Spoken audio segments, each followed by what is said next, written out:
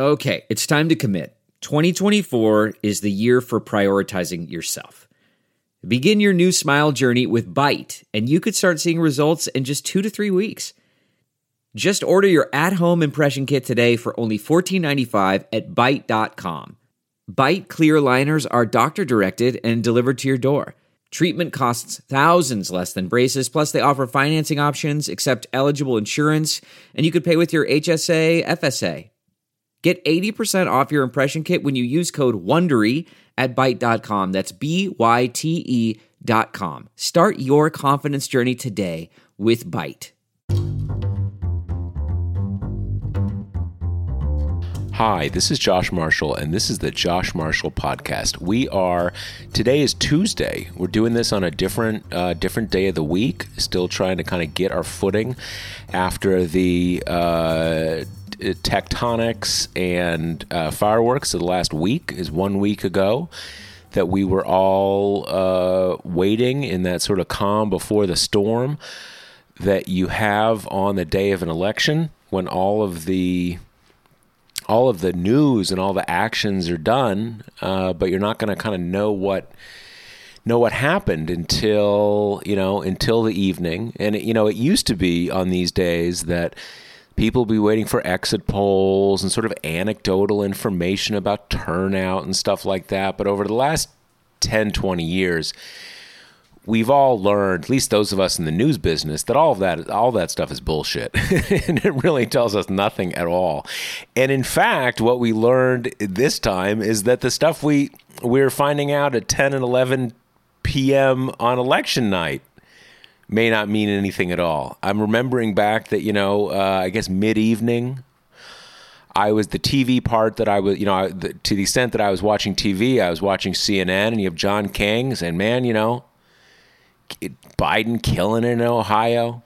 This looks good for the upper Midwest. If he's already like going to win Ohio, it's really, so obviously that was just a total mirage and meaningless. I think in the final vote in Ohio was pretty similar to what it was in 2016. So what, like a 5, 6, 7, 8 point margin, not even close. It's not a blowout state yet, like, I don't know, Arkansas or West Virginia, but it's not close. It's not a swing state.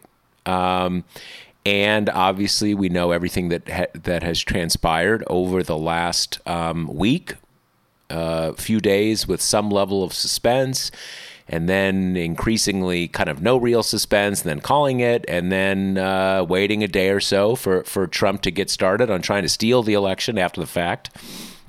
So there's a lot to talk about.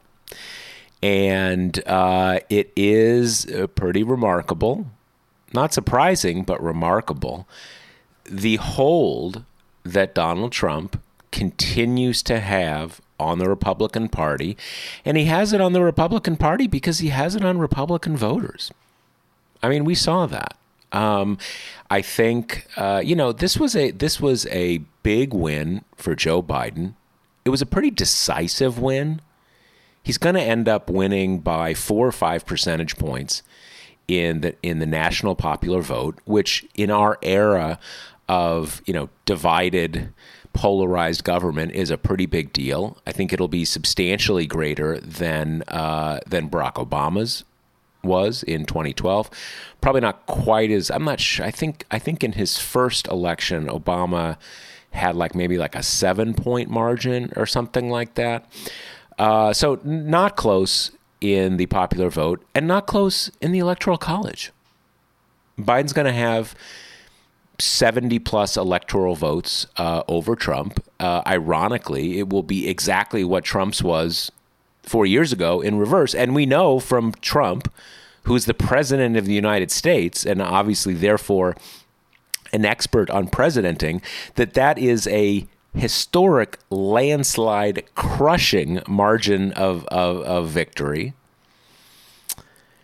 And but with all that, President Trump didn't just make a real run at it. He increased the number of voters that he had over 4 years ago. And that's not just because there are more people in the country. The population of the country has gotten larger. So kind of, almost every cycle, it's the kind of the most votes that any president has ever won and all that kind of stuff. But he turned out a lot of people. He held on to, by and large, he held on to his supporters. He brought out new people who had not voted, maybe had not voted for him or had just not voted at all. And that's a big deal. And that is a sobering deal because, I think a lot of us who are critics of the president, opponents of the president, you keep seeing this or that new thing, and you're like, okay, that puts him beyond the pale. No one's going to take that. And yet, what we saw in this election is that very close to half the population saw everything we have seen over the last year, let alone the last 4 years, and said, you know what, I want more of that. Let's do that again. I've now seen the product and I'm ready to buy again. I want to renew. I want to renew for another season of Donald Trump. And that's real sobering. For a lot of reasons, this is the country we live in. A close to a majority, not a majority, but close, pretty close, certainly over 45% of the voting population sees all we have seen and wants to re-up. Now, if Donald Trump had been running against Elizabeth Warren or, AOC, right, that you would have at least thought, well, he had a lot to work at there. Maybe a lot of the country is still not ready for a woman. Maybe a woman to be president, or maybe he was able to kind of play on fears about socialism or kind of far left Antifa and stuff. But Joe Biden's like an old grandpa from fucking Delaware. I mean, they tried, right? But come on, he's an old grandpa from Delaware, and I mean, love him.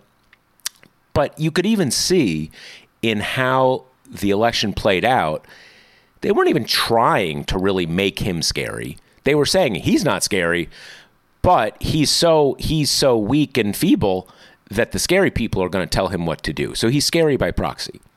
But the point is, we can't say, well, it's not that they wanted more Trump. It's that, it's that the Democrats nominated someone that you could play on all these fears. But that didn't happen. The Democrats nominated someone who was close to sort of like fear-proof. Now, we can get into the unfairness of why Joe Biden may be fear-proof, but we live in the country we do, and he is. And so the reality is Trump owns those people. And we are still going to be living in that country. So that is a sobering reality, and it means there's all sorts of work to be done to have any kind of rebirth of democracy and commitment to equality in this country. So before we move on, let me remind you, the Josh Marshall Podcast is brought to you by Grady's Cold Brew Iced Coffee, the best iced coffee made anywhere in the world. Actually true. Like, not just ad copy. Great stuff. You can order it at Grady'sColdBrew.com. You can get you 20% discount on your first order by using the promo code TPM. But seriously, we drink the stuff.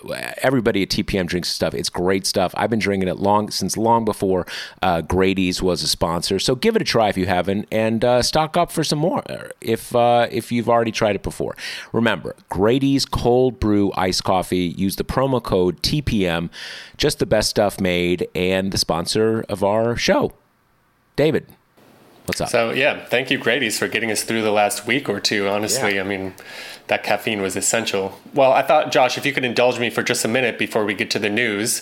We're coming up on the 20th anniversary of TPM, so I just wanted to wish you congratulations, and us, Kate and I, and the rest of the team, by extension, pretty amazing feat. And I will say, we got a lot of emails over the weekend, after the results were mostly clear, and then, once Biden was declared the winner, just a lot of heartening messages from TPM readers writing in how they appreciate the coverage of this crazy last 4 years. And I just wanted to tell our listeners and readers, that means a lot to us. And Kate knows this, I know this, Josh, you too, we've all been working crazy hours. I mean, literally nonstop. In fact, even on Saturday after the results were declared, it's not like we could rush out into the streets and celebrate with everyone. We worked until 11 o'clock that night, basically. So just thank you to our, to the audience who we do this for. And congrats to you, Josh. It's pretty amazing that 20 years later, TPM is kind of as vibrant as it ever has been. So that's cool to see.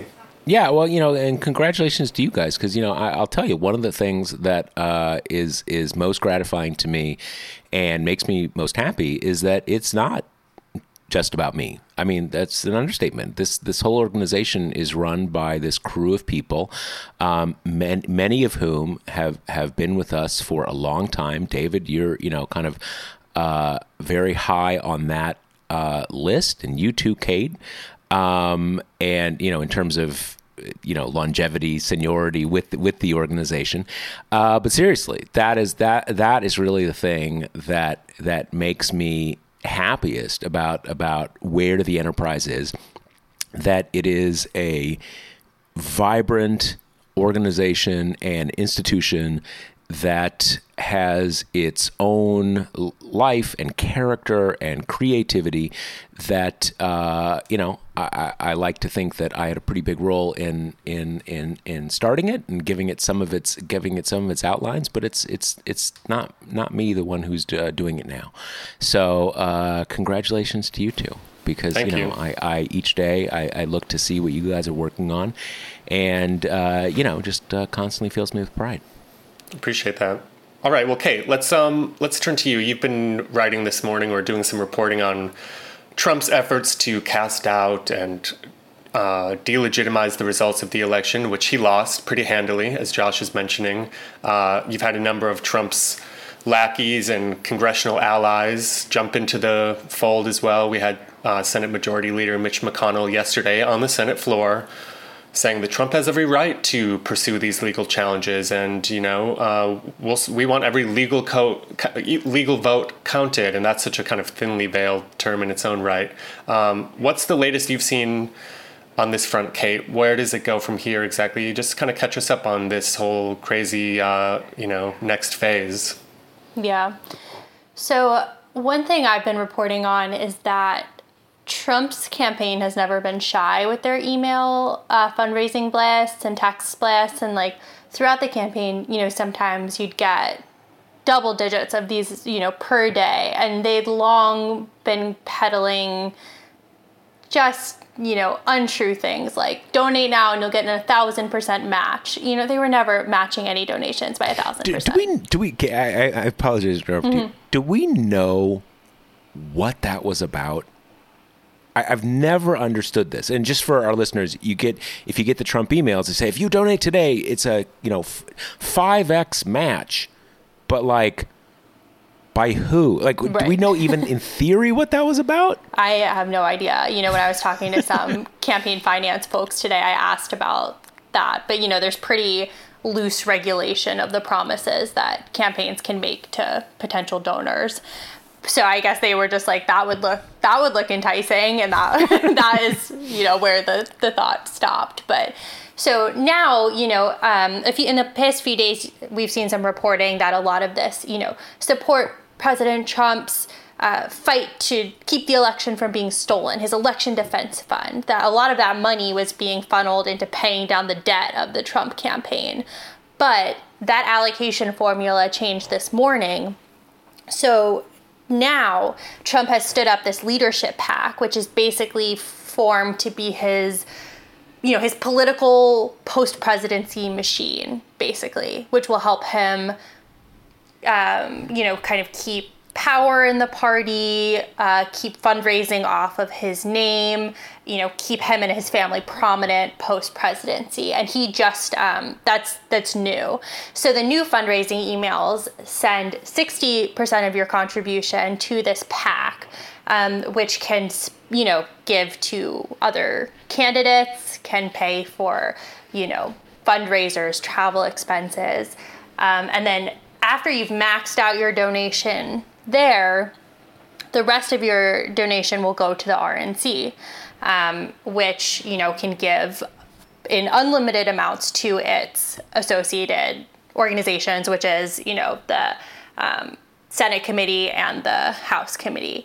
So, and beyond all that, you have to spend upwards of $35,000 before your donation will then get sent to the RNC's legal defense fund, which, by the way, is not in any way, mandated to spend on behalf of Trump.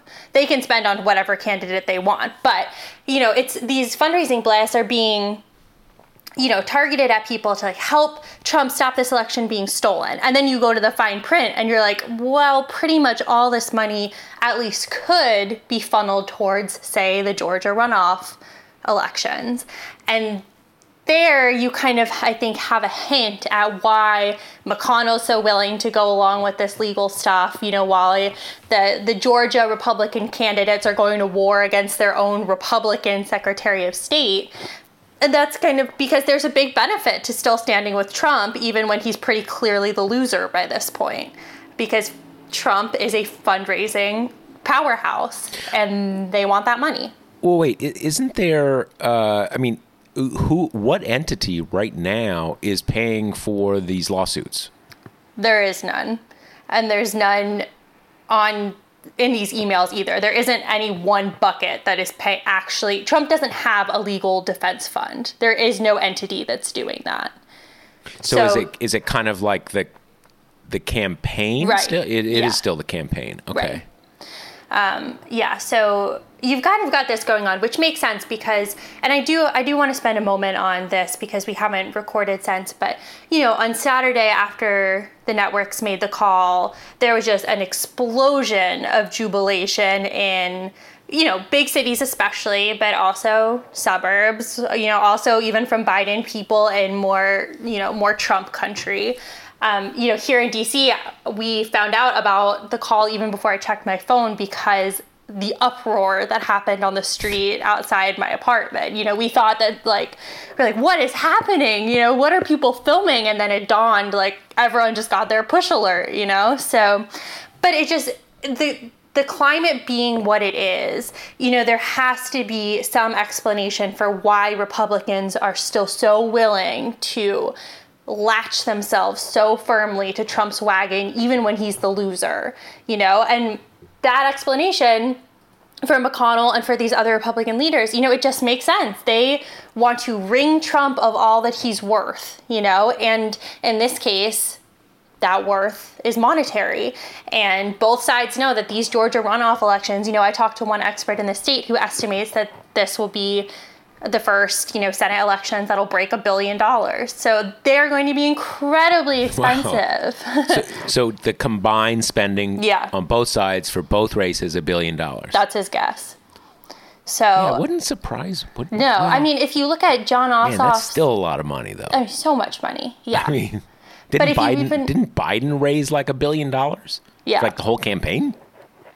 So, yeah, but it just... Because I think for some people, for some of us who have kind of lived this emotional roller coaster, saw this outpouring of catharsis this weekend. And, a lot of TPM readers wrote in with that too, with their experiences from everywhere from, Anchorage to North Carolina. This kind of collective sigh of 4 years of rage and sadness. And then you kind of return to Twitter and you're like, oh, okay, so Republicans are going to pretend that they're not going to call Biden president-elect. The administration is tying up his transition funds. And, you kind of divine from these fundraising emails or these other shenanigans that there is still something for Republicans in standing with Trump, even though his legal arguments are being laughed out of court and the ballots being contested are in such small amounts that it wouldn't even, change the calculus of the race. Isn't it? I mean, the thing that strikes me is that as long as, I mean, if he just said, oh, I don't feel like I was treated fairly, but I lost, and okay, blah blah blah, and kind of sad sack and walked away, then you would have every wannabe successor to Trump coming forward and saying, I love Donald Trump. I'm the most devoted Trump, blah, blah, blah, blah, blah, blah, blah. And I may be running for president in 2024 to continue the legacy of our great president, Generalissimo Trump. But to the extent that he, is just insisting that he didn't lose and setting up a narrative that it was stolen from him, by all the bad people, and, almost that he still is the legitimate president, right? Biden may be occupying the White House. To the extent he sets that up, no one, anybody within the Republican Party who tries to sort of, kind of turn the page on him, not God, what word am I looking for? Not denounce him, not to, kind of turn away from him, but, who's next? That person's toast, because Trump's there to like, dude, there's no next. I'm still here. So anybody who tries to do, he's just kind of frozen everything in place, and he's already, it seems like, at least putting out there that he is seriously considering running for president again in 4 years, which gets to be, I mean, I guess we can't say it's impossible since he'll be the age that Joe Biden is now. But still, right, that's a while. And I get, Kate, you're saying he's set up some version of like, Trump Rorities USA, kind of some like, kind of permanent super PAC, that is sort of a para-party. That to me seems like the big thing. I'm curious, Josh and Kate, what your take is on this. Do you think, does that shine eventually wear off for Trump? His cult of personality, his ability to just, turn out and rile up his supporters and thus control the Republican Party in totality. Does that wear off? And yeah, we're talking about, okay, maybe in 4 years he's going to run, but 4 years is a long time from now, and he won't, maybe he'll be able to hold kind of random rallies and pass out hats and all that kind of stuff. But do you think, is there lasting power in that, or do you see it diminishing as, Biden takes office, the news media moves on from him, and kind of life goes on? I'm just curious what your take is on that. I mean, I personally thought that after Trump lost, I didn't think he was ever going to concede or ever admit that he lost the election fairly. We have nothing that we've experienced in the past 4 years to point towards that. But I kind of always thought he would go silo himself in some kind of TV empire that's more far right than Fox, and just kind of spend his days re-celebrating the 2016 election and talking about it forever, because that's what he's most happy doing. So, why not? But with the staying power of Trump, our colleague Josh Kavinsky and I were tasked with writing the Trump Wins pre-write. And we were... fun assignment, yeah. Yeah, and I mean, we were talking to people who specialize in declining democracies. After a few weeks, you guys should talk to David and see if we can find a way to publish that. Yeah, we've been kind of discussing that maybe on inauguration or something. Yeah. When the wounds aren't so raw still. Right. But so we were kind of talking about experts in authoritarianism, and these people who study it, who have identified the growing strain within the Republican Party, for a while, pre-Trump, and how Trump has kind of grown out of that, but how, win or lose, Trump has so empowered the authoritarian strain of the party. And, in some ways, these people do mesh with traditional Republicans, in that they tend to be anti-immigration, and things like that, but where, very law and order, return to traditionalism, like kind of the way that the Republican Party has molded itself, since the 60s, that became much more attractive to these type of voters. But, where they differ from traditional voters is that they're much more willing to greenlight extreme government action to bring us back to that social status quo. So in those ways, and the ways that Trump has allowed that strain to take over the party, whether that be in using federal troops to quash the protests or, using the Department of Justice as his own private cudgel, those are norms that have been broken now, that the next person who does it won't be the first person who does it. So in some ways, I think Trump's legacy is wrenching the party to the right and giving that authoritarian group more of a voice. Because there are so many people within the party who would die for Trump, no question, who love him more than anything. But as for a run in 4 years, I don't know. Maybe I'm being naive. Maybe I'm still underestimating these people's devotion for him. But I can't see it. I don't know. Josh, what do you think? I'm not sure. I've counted out a lot of ideas of things he might do. Right.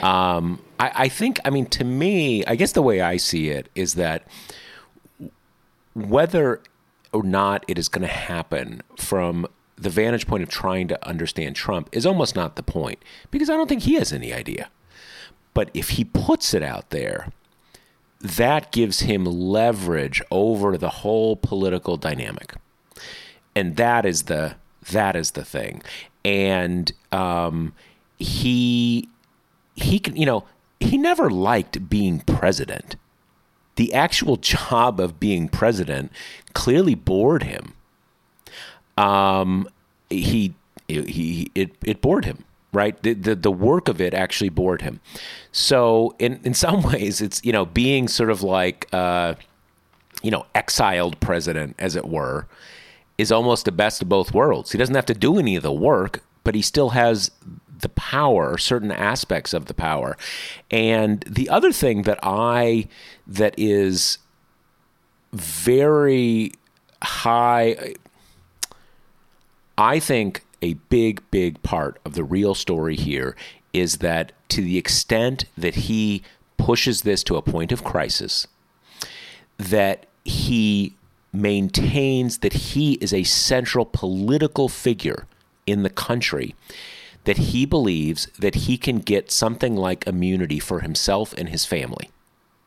Because to the extent that he is an active political player, any criminal prosecution against him is like interfering with the political process.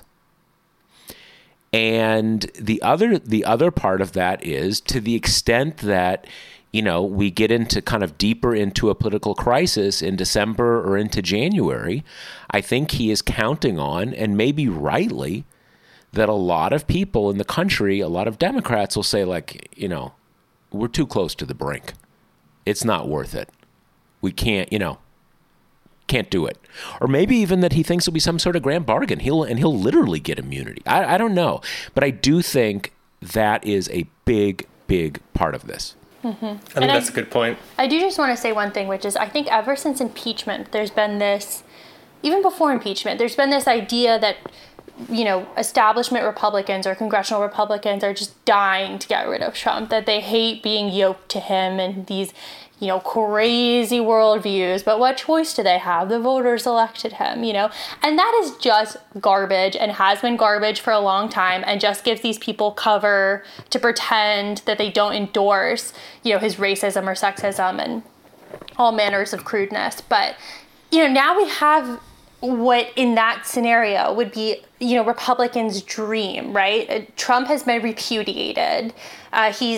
These kind of legal threats that we've been worried about for a long time so far have been pretty comical, and pretty useless. What the perfect time for these Republicans to be like, that's that, he lost, congratulations, President-elect Biden. We're going to spend our time fighting tooth and nail for these Senate seats, to go back to the old Republican ways of obstruction kind of thing. But we've had, 4 senators maybe willing to cross the Rubicon of calling Biden the president-elect, and you've got others funneling to Chris Coons, tell Biden congratulations, but I can't say it publicly yet. Even the strong man in Turkey, Erdogan, congratulated Biden today, right? Even Benjamin Netanyahu. It's like even these world leaders who are. It's funny with Netanyahu though, and I've been watching this in the Israeli press, that he's saying, look forward to working with you. We're peeps from from back in the day, but he will not call him president-elect. He has not called him president-elect. Just a sort of general congrats and whatever. That you can kind of say, like, well, thought we might work on some nonprofit together, right? Just to kind of keep it, to not push it a little too far with Trump. But the thing, to your point, Kate, he, if this race had been like 60-40, like a devastating rebuke, then maybe you have some, even if they love Trump, they might be saying like, oh, kind of let's go back to the old days. But I think what was more probable, something that one could have seen, would be to say, man, Trump did so much for us. He shook things up. He rejuvenated our party. All this kind of stuff. Love Trump. I hope you're going to have a great retirement, and I'm going to come see you in Mar-a-Lago all the time because you did, kind of to sanitize him, or not to sanitize him, but to cocoon him in history. Trump, love you. You did great stuff. So sorry it didn't pan out and you lost and you're not you're no longer in the political process. That would sort of be in that model. But as you say, Kate, there's at the end, and this is the thing I think that many people don't realize. I find myself not realizing it sometimes, that when we say like, well, the politicians is one thing, but Republican Party, bunch of old white dudes, that's Trump's base. Well, who are the electeds? They're a bunch of old white dudes who watch Fox News, right? It's sort of like this thing that people had when people were like, oh, Bill Barr. What happened to Bill Barr? What happened to Bill Barr? Institutionalist, good guy. Well, Bill Barr, what is there to find out? Bill Barr is a conservative, white, Christian man who watches Fox News all the time. What do you expect? Of course he's going to be like that. Can I make a point about Fox News? Because this is something I've actually been really interested in observing and watching over the last week or so, which is them kind of trying to stuff the genie of Trump back into the bottle, right? And I think the call for Arizona early on election night, 11:30 p.m., but much earlier than other networks, was a really important moment. There was some reporting in Vanity Fair that Trump called Rupert Murdoch and demanded that he retract that call, and Murdoch said, nope, not going to do that. Fox had the decision desk director at Fox, Aaron Mishkin, I think is his name, had to go on Arnone. Arnone, sorry. Yeah.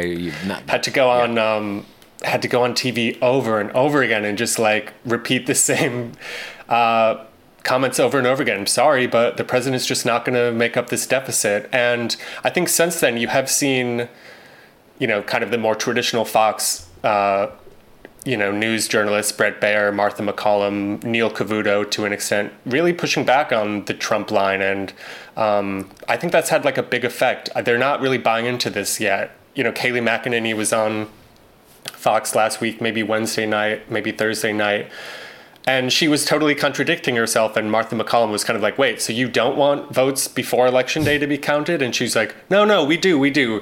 And then she's like, we just don't want the ones after Election Day counted. And she was like, okay, well, what about military ballots? Those have always arrived after Election Day. Oh, no, we want those counted too. And it just kind of exposed the weakness of the argument. And yesterday, famously in this moment, Neil Cavuto cut off one of the Kayleigh McEnany press conferences and said, whoa, I think we need to remind our listeners, there's no proof of any of this going on. And so, I don't know, I sort of, you could see it going another direction and Fox buying into this kind of bullshit Trump line and riling a bunch of people up. And that could really add fuel to the fire. And so far, they're not. And like, you know, I'm not trying to give too much credit to Fox, but I do think that's having an effect. And I wonder if they can hold that line as people like McConnell, like Bill Barr, come out and really endorse Trump's efforts here. But I'm curious, have you guys noticed that? Is that on your radar? Or what do you make of kind of how that's been going so far? I was talking to some Republicans about this, and they're very, well, obviously the people I'm talking about these are pretty partisan Republicans, but they're not Trump Republicans. Pretty pumped. Kind of like, oh, people trash Fox News, but they're keeping it real. And what it brought out to me is that it is really, there's always been some division between the sort of the daytime, kind of news people and the nighttime crazy. But it has really wrenched that open. Because, like, a couple nights ago, I was watching Hannity, and he's got Newt on and stuff, and they're saying, like, kind of send in federal troops to, like, confiscate the ballots and stuff. And I was like, wow. Like, even I'm a little surprised. Like, man, Hannity, what's going on here? Just like crazy stuff. And it's still, kind of crazy light daytime, but it is a significant cleavage.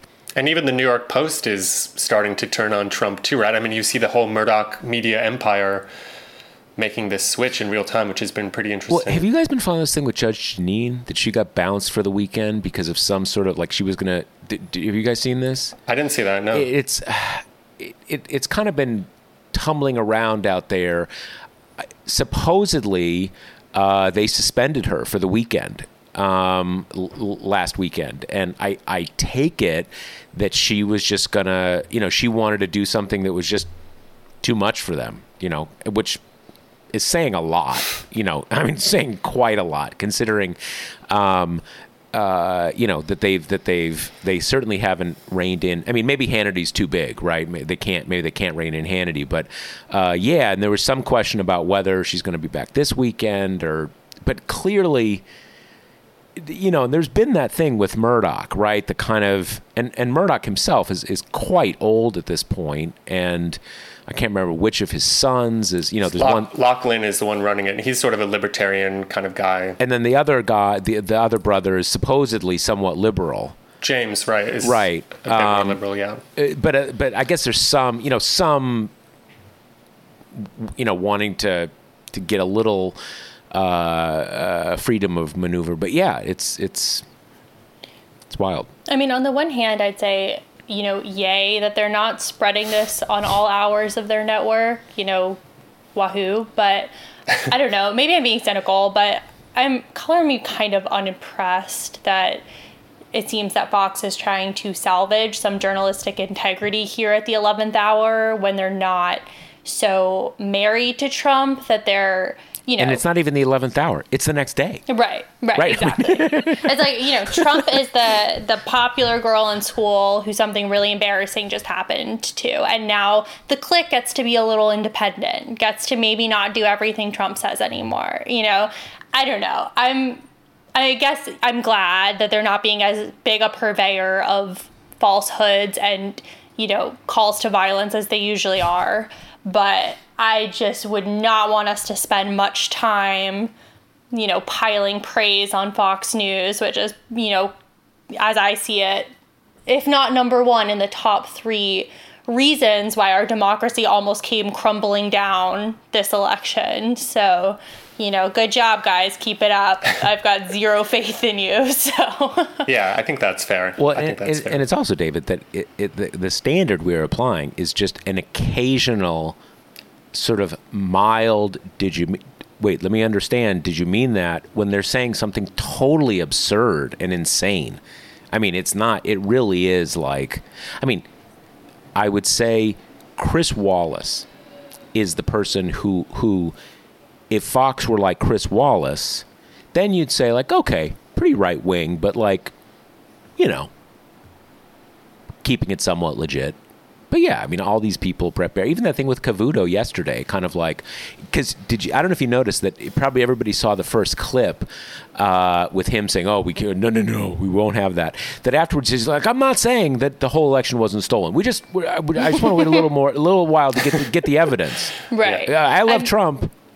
I don't think I don't love Trump. Right. Right. I mean, it was even that sort of like, kind of blow up moment was so like attenuated and caveated as almost to that be, that being the bigger story. Right. The required caveats. And the whole, their embrace too of this new terminology, legal ballot, which is already becoming, loaded with racist implications and anti-city implications, just like real American. It's the same category. So yeah, I mean, I think their willingness to push back a little bit is notable in that it shows that Trump has been, kneecapped, that he's a lame duck president. That is what it is. But, I'm sure they are rubbing their hands together in anticipation for a Biden administration and getting to talk about Hunter 24/7.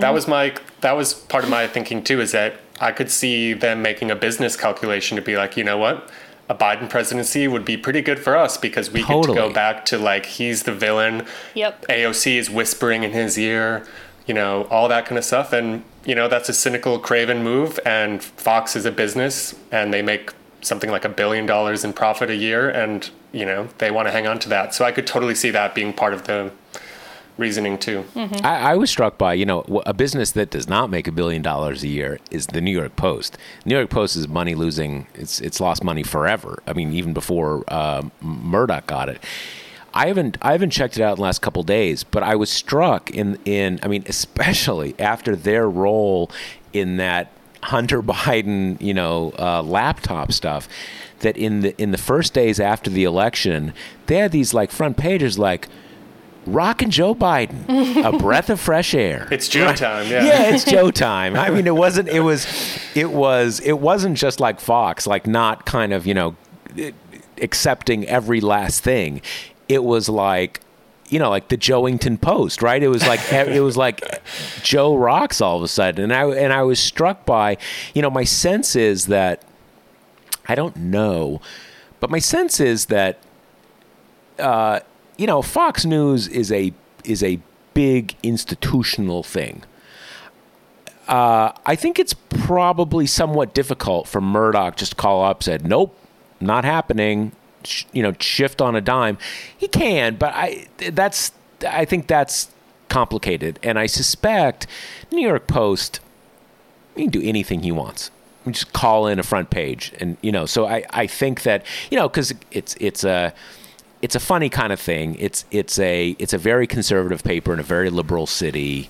It's a money losing operation. It's sort of a vanity project in some ways. So he can probably, kind of turn the wheel a little more effortlessly there than he does, than he can with Fox, even though Ailes isn't there anymore. Yeah.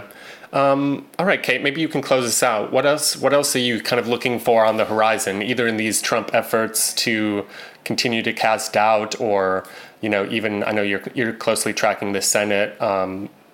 We have Alaska still outstanding. Mm-hmm. We have the runoffs coming up. Just any closing thoughts on kind of what our listeners should be on the lookout for?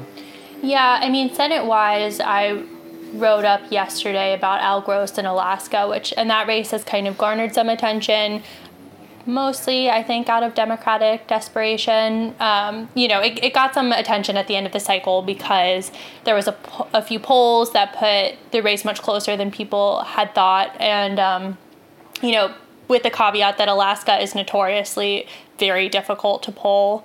And that being said, amid our general polling landscape right now, but, and that brought a lot of money into the race. And, Al Gross is weird. He's so Alaska. He's killed a grizzly bear. He's both a commercial fisherman and an orthopedic surgeon. He seems to fit. It's funny. I have two cousins who live in Alaska. One is a doctor, one is a nurse, and they're both very outdoorsy like that too. Yeah. So I guess that's sort of the mold, maybe. Yeah. Right. Well, also, why else would you be there? Right. Yeah. Like if you're Exactly, not yeah. if you're not into like hanging out with grizzly bears, why would you be Right. in Alaska? I know they catch like 100-pound halibut and stuff like that. Right. Just all that good stuff. And, he's an independent who got the DNC's endorsement kind of thing. So all that added up to like, maybe we have a sleeper race in Alaska. And then after we saw the disappointments in Maine and North Carolina, the race started taking on even more interest. And we're at the point where today is when Alaska will start counting all their absentee ballots and a good chunk of their early vote. And there's still over 40% of the vote outstanding, which is the other way for, Al Gross's campaign to say we don't know anything yet, even though he's tailing Dan Sullivan by quite a lot right now.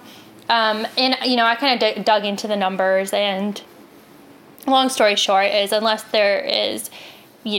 these mail-in ballots are for Gross by like 80%, he's not going to win. Alaska is a red state with an occasional independent streak, but I think the path to Democratic salvation lies much more in Georgia, and even there, I do think the Democrats are the underdogs. But taking into account the unprecedented attention and money and organizing we're going to see go down in that state, it'll be the rare special election where Democrats are paying as much attention as Republicans, which is still, a kind of a modern Trump era phenomenon, like Ossoff's race in 2017, Democrats really cared because because they're the first chances to show how you felt about Trump before Trump was on the ballot. Kate, from your reporting on Georgia, is there some consensus that one or the other of the Democrats, even if they're both underdogs, that one or the other is like, oh, that's the one who's going to win if either of them win? Well, I think the dynamic is more that it's harder to tell with the Warnock race, right? Because he had the two Republicans running against him the whole time. So I think, to the degree that there is any certainty, I think it's just that there are more X variables in that race because we haven't seen all the way like how unpopular Loeffler is. And I think there might be more interest in that race also because if you look at Martha McSally's fate, these, appointed senators have not been faring very well recently. So, that's kind of my take just from my initial stabs at it. And also because Ossoff is a little more of a known figure, and he has had a runoff disappointment before. But, this is, we're like at this weird turning point where we had everybody like caring and donating and being so laser focused on this election. And then Biden wins, like explosion of, relief and joy. And I think now we're starting to get into the place where people are maybe willing to get into the fray again, to start paying attention, to realize that Georgia is another huge risk, huge reward. But I think, I don't know, from what I've kind of just sensed of like calling people and doing this reporting, those wheels are turning a little bit slowly. I think people are trying to bask in the win a little bit before we turn back to. And here's the other, critical fight for our democracy on the horizon. It does seem to me that Loeffler, she's never been elected, so there's no proof of concept. Perdue seems like a pretty, not terribly popular, but kind of, reasonably experienced and skilled politicians, made his way to the Senate, blah, blah, blah, blah, blah. She still has that insider trading stuff kind of hanging over her. And there was just all this kind of, my sense of her has been, she's just a Wall Street type. She owned a WNBA team. She's, for all I know, it's highly questionable to me whether she's even a conservative beyond tax cuts, that kind of Wall Street stuff. But she has needed to be the ultimate Trump sycophant. And it looks pretty phony. Wasn't she out there kind of like literally like trashing the members of her own team? Like her WNBA team, like they got into sort of Black Lives Matter stuff. And she was like, oh, don't hate America. There's a lot of weird stuff about her. She doesn't seem like a particularly strong candidate. Although, obviously you may not need to be. It's just D's and R's at this point. Right. I mean, and not to mention, she had a pretty vicious intra-party battle with Doug Collins to even get into the runoff. Like, that was a no holds barred, going for each other's throats kind of thing. You know, and it's never good for a general election candidate to sustain body blows during the primary.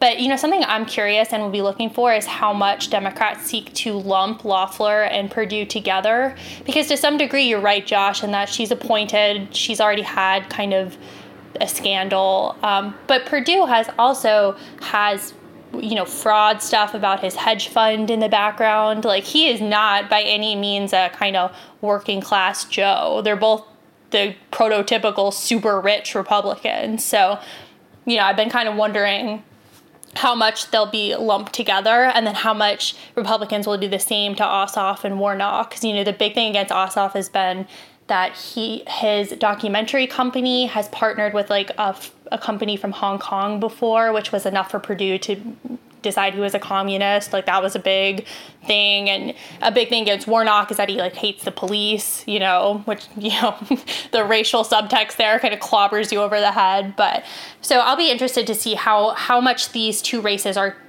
stuck together. And it kind of makes sense, because for Democrats, to be honest, who cares if you win one and not the other? You're in the same position. You gotta win both, you know?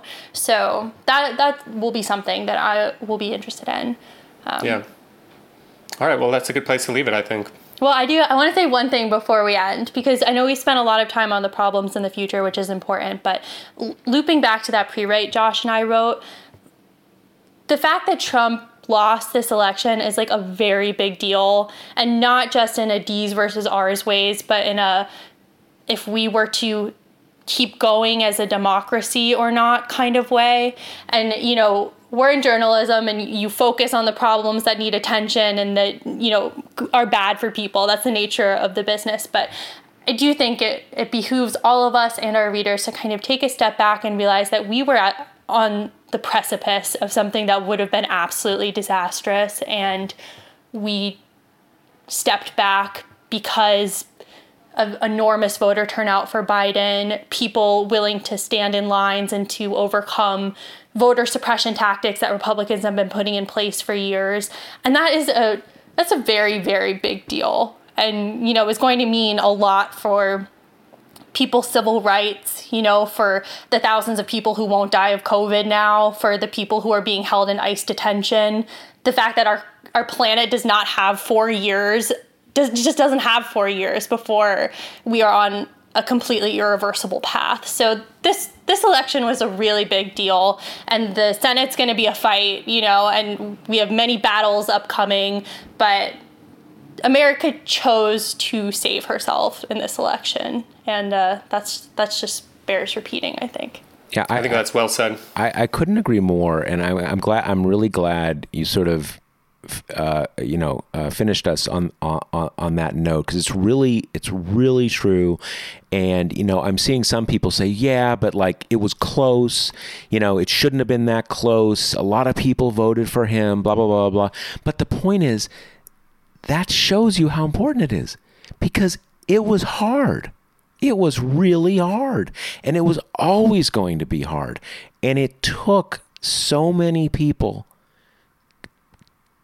giving every last measure of their energy and their dedication and their money and their, you know, working the phones. It was not going to be easy. And yet the country did it. And that is just a huge thing. For all the problems, it's a huge thing. You're absolutely right, Kate. Grady's Cold Brew Iced Coffee. Well, you know, come on. Remember, Grady's Cold Brew Iced Coffee is a sponsor of the Josh Marshall podcast. You can get it at Grady'sColdBrew.com. Use the promo code TPM for a 20% discount if it is your first order. It's great stuff. Give it a try. All right. Great to talk to you both. All right. Thanks, guys. Take care. Later, folks. Bye.